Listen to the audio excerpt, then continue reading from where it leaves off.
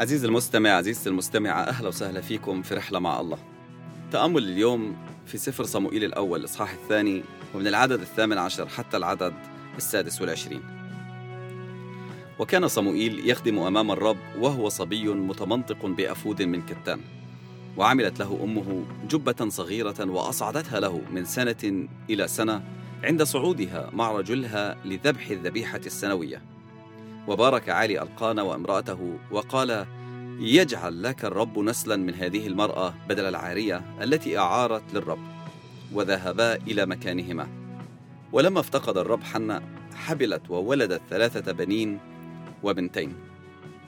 وكبر الصبي صموئيل عند الرب وشاخ عالي جدا، وسمع بكل ما عمله بنوه بجميع إسرائيل، وبأنهم كانوا يضاجعون النساء المجتمعات في باب خيمة الاجتماع. فقال لهم: لماذا تعملون مثل هذه الأمور؟ لأني أسمع بأموركم الخبيثة من جميع هذا الشعب. لا يا بني، لأنه ليس حسنا الخبر الذي أسمع. تجعلون شعب الرب يتعدون. إذا أخطأ إنسان إلى إنسان يدينه الله، فإن أخطأ إنسان إلى الرب فمن يصلي من أجله؟ ولم يسمعوا لصوت أبيهم، لأن الرب شاء أن يميتهم. وأما الصبي صموئيل فتزايد نموا وصلاحا لدى الرب والناس أيضا. عارفين بعض الناس بيحكوا إنه خليك سكر خفيف مع الله، يعني ما تتزمدش، ما تزودهاش، خليك ساعة لك ساعة لربك.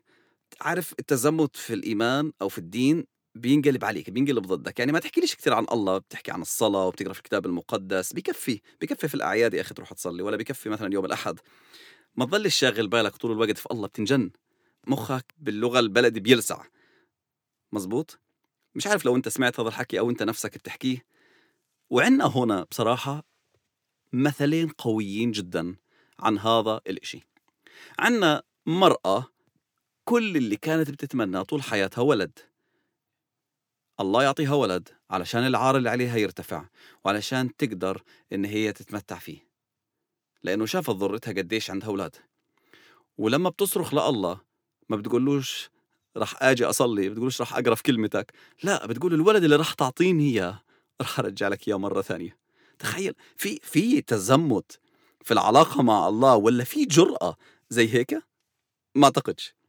وفعلا الطفل بيجي بترضعه بتفطمه، وبعدين بتوديه على الهيكل يعيش عند الله ويخدمه من السنة للسنة. بتشوفه مرة لما بتيجي بتقدم ذبيحة في شيله، وبتعطيه كمان لبسة جديدة. في المقابل اسمع كويس، في العدد 20 عالي رئيس الكهنة يقول له زوج حنة، بيقول له: الله يبارك نسلك ويعطيك نسل من هاي المرأة بدل ابنها اللي أعطته للرب. وشو بيصير؟ الله بيعطيهم 3 أولاد وبنتين. الموضوع كان بيستاهل. قدمت أغلى إشي عندها لله، وفي المقابل الله أكرمها.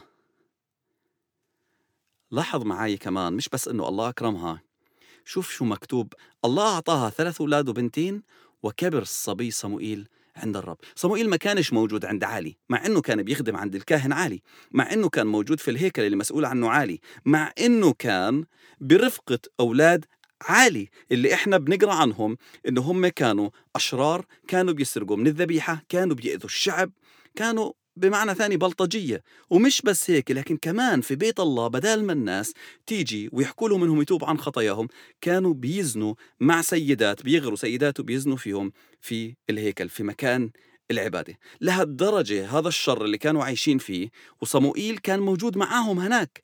لكن صموئيل ما كانش عندهم، كان موجود عند الرب. إيش اللي خلى صموئيل بهذه الدرجة يتمتع في الحضور الإلهي غير قرار أمه إنها تكون بكل أمانة عايشة مع الرب وتقدم أغلى إشي عندها؟ لما أنت بتقدم أغلى إشي عندك للرب، الله بيكرمك، كمان بيبارك أولادك وأولاد أولادك.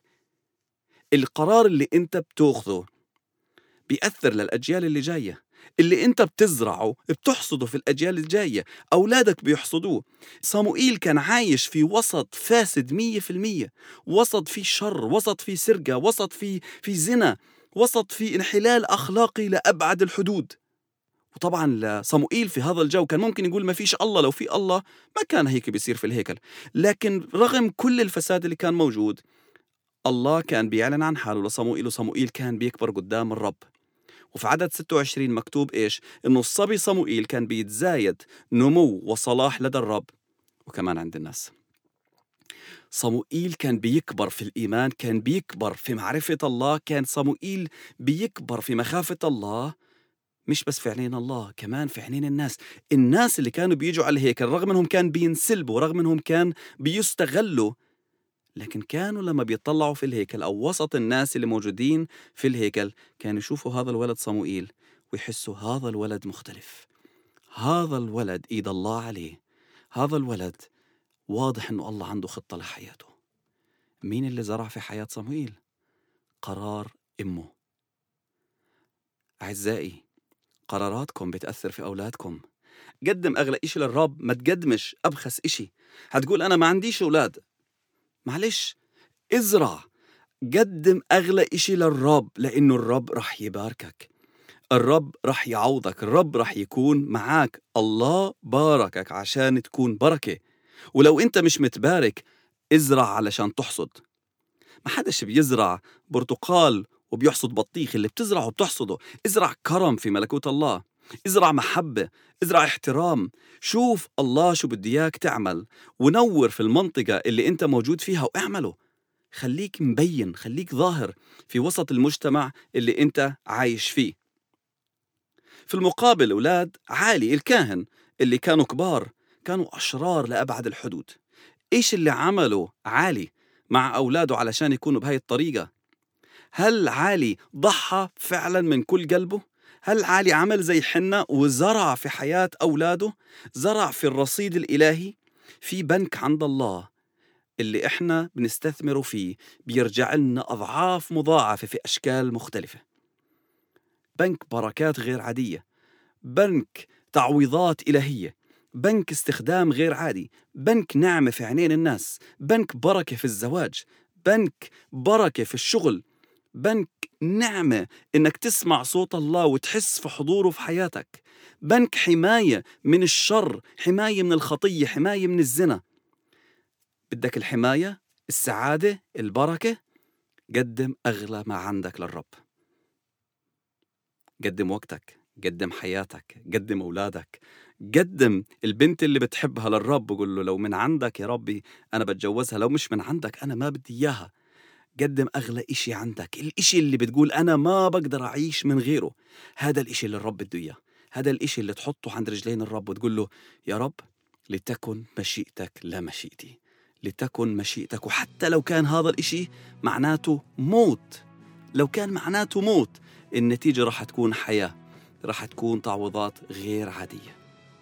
أنا بباركك يا رب، أنا جاي أصلي إنك أنت تعطينا إن احنا نقدم أغلى ما عنا إلك أنت يا رب. بصلي إنك أنت تساعدنا يا رب إنه نقدم حياتنا، نقدم أموالنا، نقدم وقتنا، نقدم يا ربي أولادنا، كل إشي عنا يا رب بنحطه عند قدميك وبنقول لك يا رب إحنا بدنا إياك أنت وحدك يا رب، إحنا بدنا إياك يا ربي.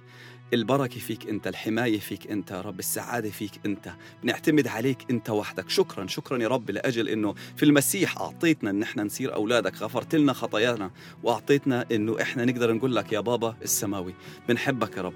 ساعدنا يا رب احنا نعيش حياة أغلى ما فيها يكون هو أنت وحضورك، باسم يسوع، آمين.